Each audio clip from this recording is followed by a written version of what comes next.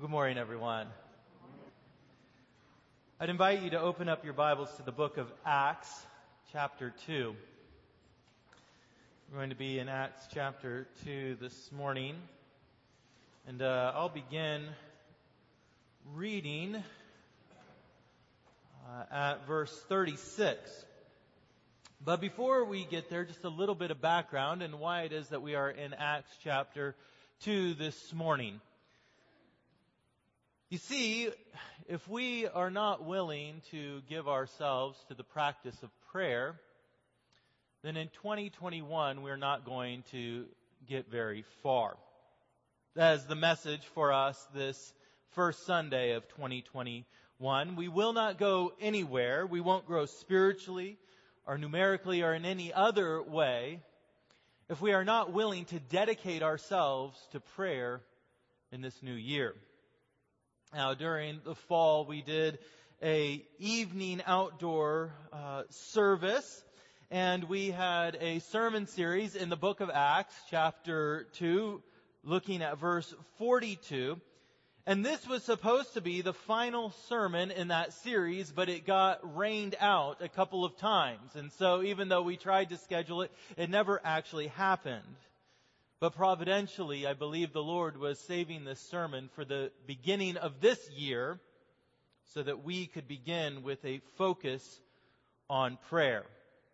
So, Acts chapter 2 and verse 42, we read this. It says, "And they devoted themselves to the apostles' teaching, to the fellowship, to the breaking of bread, and the prayers." Now, the first three sermons that were preached on this passage focused on how the early church first devoted themselves to the teaching of the apostles. And the teaching of the apostles could be summarized as a Christ-centered proclamation of the gospel from the Old Testament. That is, they preached from the Old Testament, from the Word of God, the gospel of Jesus Christ. That was the teaching of the apostles. And that's what the early church devoted themselves to, was the gospel. Next, they devoted themselves to the fellowship. That is the Spirit-empowered unity of those who are in Christ. They devoted themselves to being together with other believers in unity of the Spirit. Third, they devoted themselves to the breaking of bread, which is how they spoke of the sacramental unity around the practice of communion, even as we will do this morning, celebrating communion. They devoted themselves to that unity around the sacrament. And for this morning, we will see how they, that is the early church, devoted themselves to prayer. And in particular, what we will see is how prayer fueled their mission. So often we think of prayer as an inward-facing discipline. We think about how it will change our hearts and how it will change our minds. And yes, it will do that. But it will do that for a purpose, for a reason. And the reason is to propel us forward in the mission that God has for us in this world. So let us turn our attention now to Acts chapter 2, verse 36 and following. This is God's holy word for us, His people. "Let all the house of Israel therefore know for certain that God has made Him both Lord and Christ, this Jesus whom you crucified." Now, this is the conclusion of Peter's sermon on the day of Pentecost. Now, verse 37. "Now, when they heard this, they were cut to the heart and said to Peter and the rest of the apostles, 'Brothers, what shall we do?'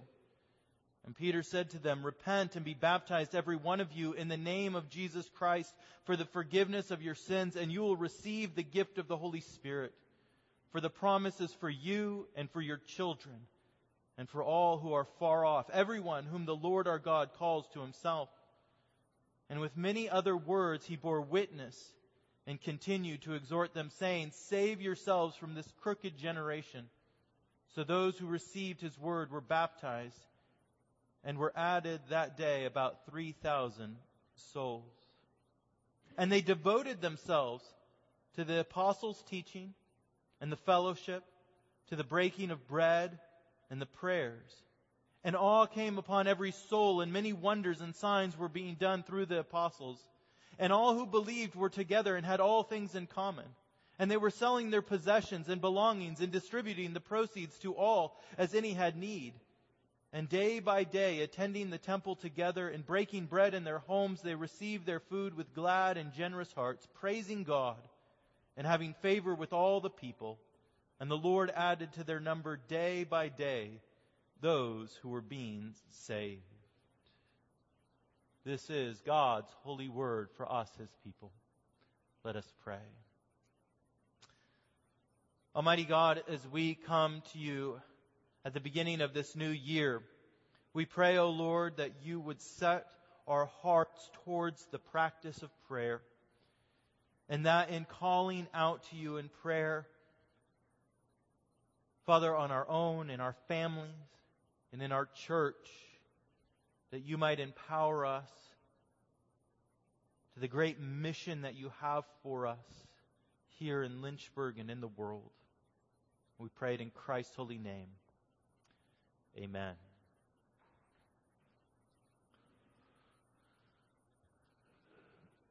Now, the book of Acts begins with the resurrected Jesus giving his apostles their mission, giving them their direction.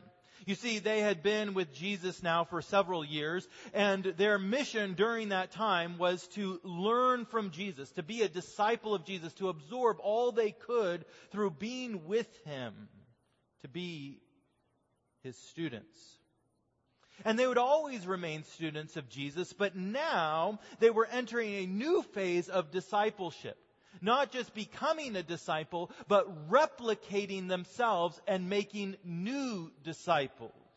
Jesus was calling them to teach others to follow him as well. And in Acts chapter 1, Jesus says to his disciples, "You will receive power when the Holy Spirit comes on you, and you will be my witnesses in Jerusalem and in all Judea and Samaria and to the ends of the earth."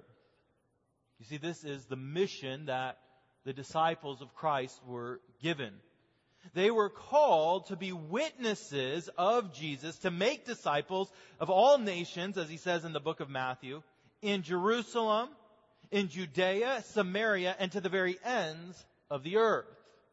And the book of Acts shows us how this mission began in the first generation of Christians. It begins in the city of Jerusalem, right? On the day of Pentecost, the outpouring of the Holy Spirit. And the sermon that Peter gave that we read the conclusion to, in which thousands became Christians. Then the witness of the apostles began to spread out to Judea. Then next to Samaria. And then finally, the church breaks out into all of the earth. Peter goes to the home of a Gentile man named Cornelius, and his whole household received the gospel. Paul and Barnabas were set out on their missionary journey, and they preached the gospel in Cyprus, in Galatia, in Macedonia, Philippi, Thessalonica, and Ephesus. And by the end of the book of Acts, which began in Jerusalem and then expanded out in these concentric circles, it finally ends in Paul in Rome proclaiming Jesus Christ. The powers opposing the gospel were dumbfounded. In one generation, the church went from a small band of Jews to a worldwide movement encompassing all nations. The disciples were described by their opponents in Acts 17 as these men who have turned the world upside down. But the mission of the church to reach the ends of the earth with the gospel did not end in the generation of the apostles. You see, even now there are still places and people who have not heard the gospel. There are families and communities that do not know the saving power of Christ. And this is why Rivermont has a mission in Lynchburg and in the world. This is why we have a purpose beyond these four walls, because there remain people who have not heard the gospel of Jesus Christ. You see, this portion of the earth is what God has given to us to be witnesses. It is this place, and it is this generation that God has assigned Rivermont and has said to us, be my witness. Turn this city upside down with the gospel. You see, we have the same mission as the apostles, but it is particularly located here. So if we have the same mission as the apostles, we need to ask, how was that mission accomplished? What was the fuel that enabled them to be such effective witnesses to the gospel of Jesus Christ that they turned the world upside down? And what we'll see this morning is that it was prayer. It was prayer that fueled the work of the early church. Prayer provided the path for the gospel. Prayer provided the power for the gospel. And prayer was the passion that fueled the missionary efforts of seeing the gospel spread. And if we too would turn Lynchburg, Virginia upside down with the gospel, that is, bring biblical reformation to Lynchburg, Virginia, then we too must be devoted to prayer. Now, the first thing that we see is that prayer will provide the path for our mission. See, the early church knew that it was called to bring the gospel to Jerusalem, Judea, Samaria, and the ends of the earth, and yet that did not really narrow their mission down very much. In essence, Jesus said, be my witnesses everywhere and in every place. In Matthew, Jesus says that the gospel will be proclaimed in the whole world, and that the disciples are to be a witness to the nations. The world is the mission field of the church. And yet, each individual cannot do the entire job alone. And even us as a church, we do not have the power to reach every single person in the world. So that means we need direction. We need discernment on where the Lord has called us to be witnesses to His name. And we will only receive the direction we need, the path for our mission, as we devote ourselves to prayer. Peter, when he gave himself over to prayer, the Lord opened his heart to go to the home of a Gentile man named Cornelius. The church in Antioch, after fasting and praying, then commissioned Paul and Barnabas to be missionaries in the Roman Empire. Paul himself, while in prayer at the temple, received a word from the Lord that he would be sent to the Gentile nations as a witness to the gospel. As the church devoted themselves to prayer, the Lord gave them the direction that their ministry needed. He encouraged them in their call to reach the ends of the earth. Again, in Acts chapter 16, we read an enlightening portion of Scripture in which Paul, through prayer, received a vision of a man from the region of Macedonia, urging him to come and preach the gospel. Come here. This is the path. This is the direction. Come to Macedonia. And when Paul was obedient to the direction that he received, we see many come to faith. Lydia was converted and her whole household was baptized. The Philippian jailer was also received the gospel and his whole household was baptized. Through prayer, the Lord provided the path for their ministry. And we have to understand this truth. We will not go anywhere until we pray. Now, we might try to reach our neighbors. We might attempt to share the gospel with our family. But if we have not first gone to the Lord and sought His direction and sought His guidance, our mission will go nowhere. When I was in college, I played on an intramural basketball team. And we were horrible. We didn't win one game. But the problem wasn't that we didn't have talent. We had plenty of talent on our team to be able to compete with the others that we were matched up against. Our problem was that we had no plan. We had no plays. While the other teams put in at least minimal effort to plan a few offensive and defensive schemes, we would just show up and hope to compete. All the planning we did was make sure that we were there at the right time. And this is what we do so often in our efforts to reach our community when we don't first pray. We have no direction. We have no discernment. And what I have found is we get overwhelmed by the task before us and we give up. We say it's too big of a task to go out and proclaim the gospel to all the world, so why should I do it? Yet prayer has a way of focusing our efforts and giving us the direction and the path that we need in the proclamation of the gospel. The reality is that we are a church that can only influence a limited number of people for the kingdom of God. And yet, if we devote ourselves to prayer, if we're willing to give ourselves over to prayer as a church, then the Lord will open up the path for us in the proclamation of the gospel, and our influence will be exponential in its power. How are you going to reach your children with the gospel? How are you going to reach your coworkers, your neighbors, your students, your friends? You must begin with prayer. Pray like the early church. Pray like Paul, who said to the church in Colossae, pray for us that God may open to us a door for the word to declare the mystery of Christ. We must devote ourselves to prayer, because prayer will provide the path, the direction for our mission. But prayer does not just provide the path for our mission. We must also devote ourselves to prayer because it provides the power to accomplish our mission, right? It tells us where to go, but now it will also give us the power to get there. In a household of 5 children, batteries are an important commodity. We felt this particularly around Christmas time. You need batteries for talking stuffed animals, for flashlights, for the glowing turtle nightlight. We need batteries for toy cell phones, for toy laptops, computers, and for gaming devices. And once the battery runs out, the toy is useless.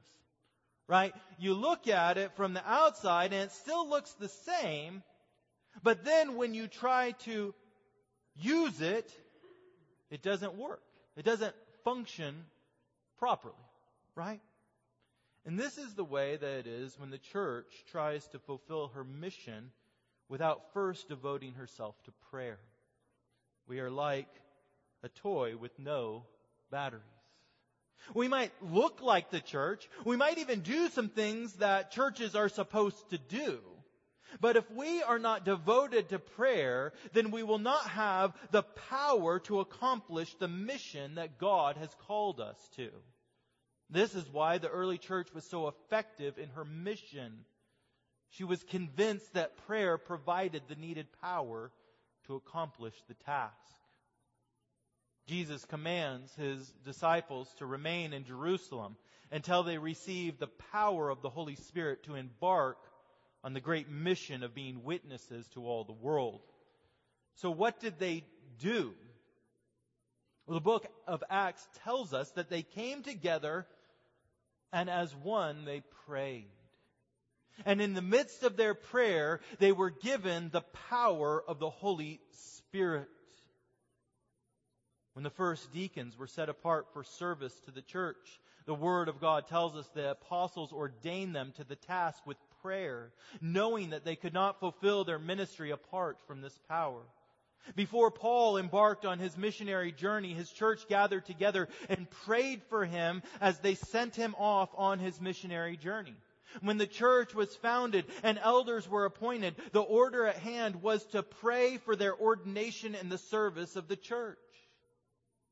Why did the early church find prayer such a central aspect of ministry? Because they looked at the reality of the mission that was before them, the task that God had given to them. They were a small band looking out on a world that was filled with unbelievers. And they realized without the power of God, this mission will go nowhere.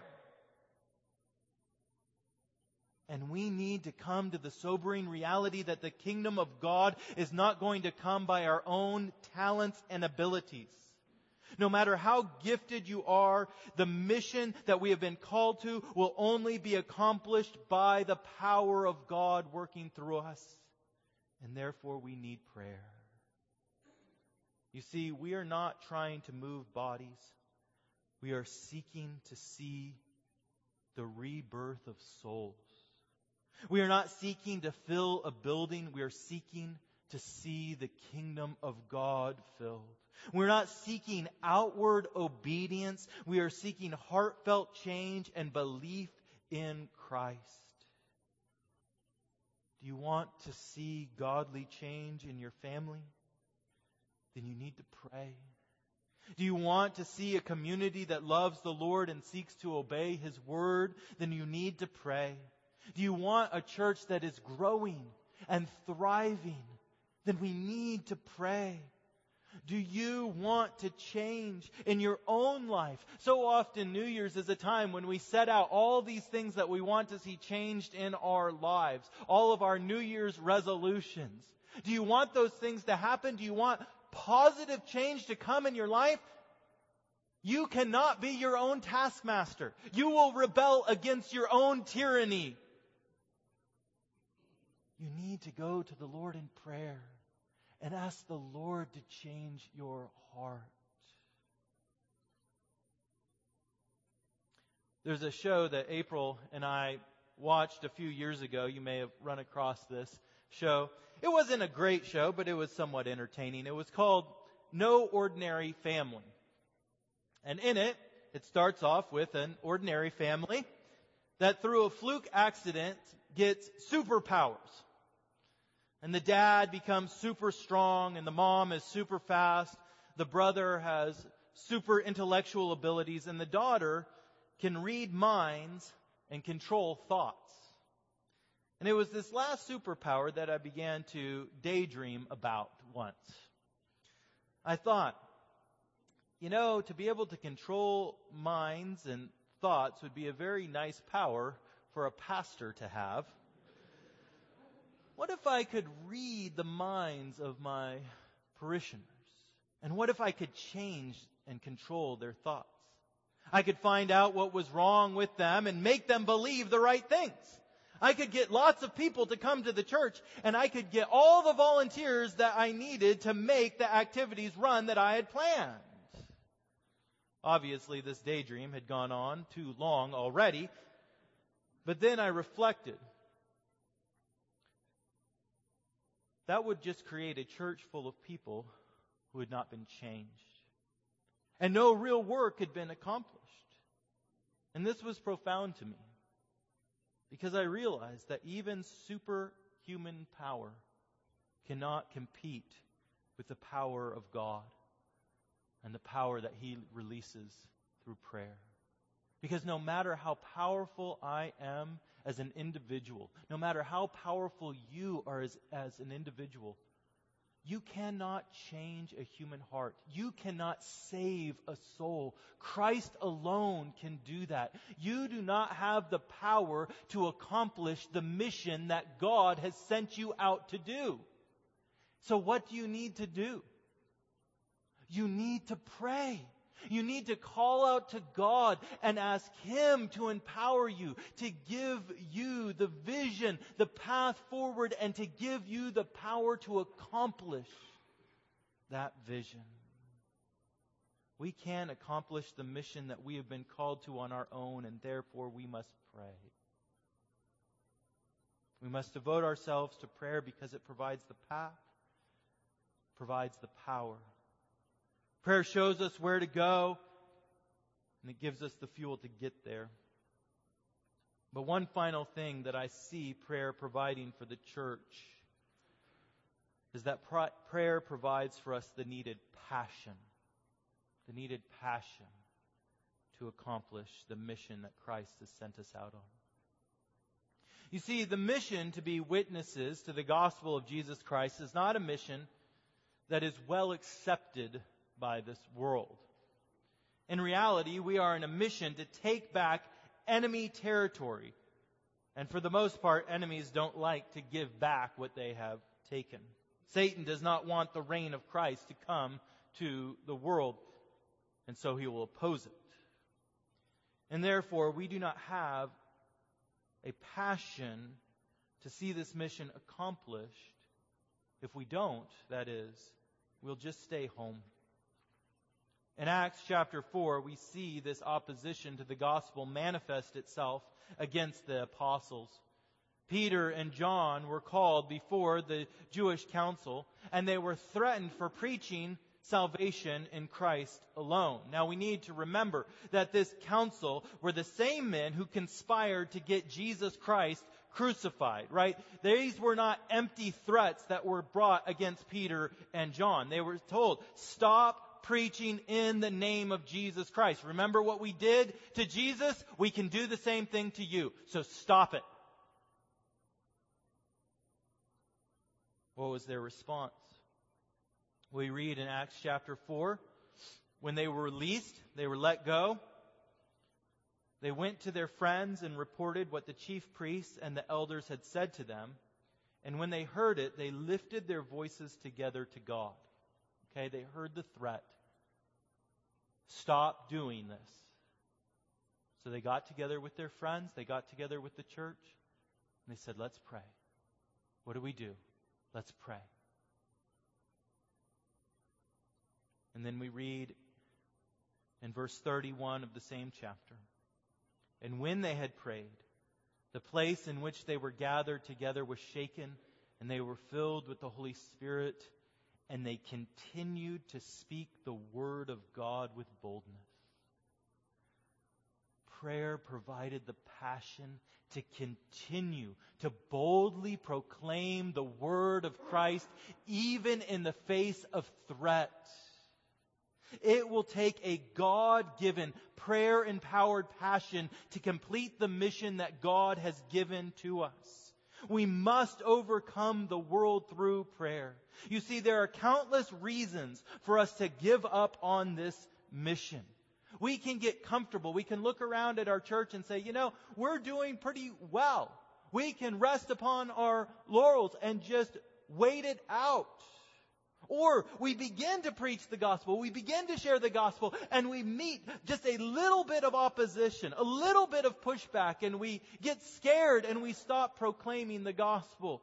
Maybe we begin to preach to our family members. We share the gospel with them, and we get the pushback of, hey, stop making our family gathering so uncomfortable with your religious talk. Let's just keep it on surface level. And that's enough of an opposition that you just are shut down.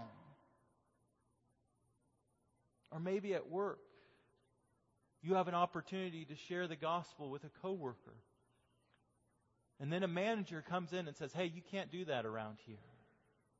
And that little bit of opposition shuts you down. You need prayer. You need prayer to give you the passion to continue to proclaim the word of God with boldness, even in the face of opposition. The task has never been labeled as an easy task, as something that, the world is just going to receive you with open arms. No, the world will not receive us with open arms. And if we do not have a passion that is rooted in prayer, at the littlest bit of opposition, we'll be shut down. So what do? We go forward where God has called us to go with the power of prayer. And when we meet that opposition, we go back to prayer so that we'll have the passion to continue. You might think, I don't know what to say. You might be scared that people won't like you. You're worried that you might get in trouble at your job. Christian, these may all be true. But if you would devote yourself to prayer, the Lord will give you the passion to proclaim the gospel where He has called you. You see, it was only through prayer that we as a church will be provided with the path, the power, and the passion to accomplish our mission. John Wesley, the famous 18th century revival preacher and the father of the Methodist Church, was quoted as saying, "God does nothing except through prayer." You see, that is what happens in a church that does not pray. Nothing. Nothing of value will happen. And that's what the enemy wants. When nothing happens, then people die without Christ. When nothing happens, then people go hungry and children continue to be neglected. When nothing happens, marriages fall apart. When nothing happens, the city is lost. And so this new year, I encourage you, at the top of your New Year's resolutions, if you do those. If you don't do those, then just make this one resolution. Devote yourself to prayer. Begin with your own prayer, going into the prayer closet on a daily basis, going before God and calling out to Him. Devote yourself to pray with your family, to pray with your wife, to pray with your husband, because together you have been called together on a mission. So you need to pray. Pray with your children. Teach them, train them how they are to pray, because they have a mission as well in this world, and they need prayer to be empowered on their mission. And pray with your church. Pray with your church. We have opportunities to pray as a body. This Tuesday coming up, we have our monthly prayer and fasting. And we ask you, as the pastors, join us. Pray with us as we call out to God. Starting next Sunday, we will begin again our Sunday evening prayer service at 4 o'clock. We meet together by Zoom in this season. And I encourage you to come to that. Look, sometimes praying can be an activity that doesn't excite you that much. Let's be honest. Okay? I know that there are people that have come to the prayer meeting and they've gone, well, that was kind of difficult. An hour of praying together. And it wasn't something that filled them with glee. But that's okay. It's okay if you come and you're like, I don't know how much I got out of that. It's not all about you getting something out of it. We gather together to pray so that we'll be given the path, so that we'll be given the power, and that we will be given the passion over time. And so I would encourage you, pray.